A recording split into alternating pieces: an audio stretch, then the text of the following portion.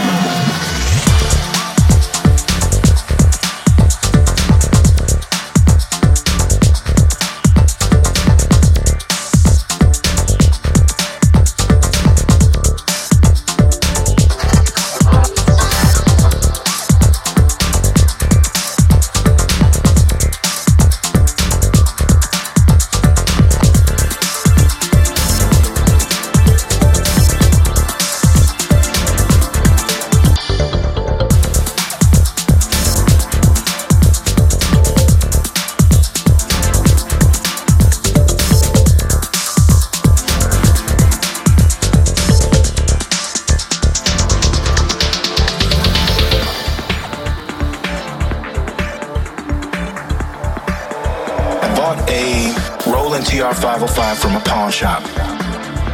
Found out how it worked and how I could program it. I was done. I started trying to figure out how can I make a hi-hat sing? How can I make a hi-hat sound like a reverb? And what else can I do with this? And so that machine was my introduction into techno.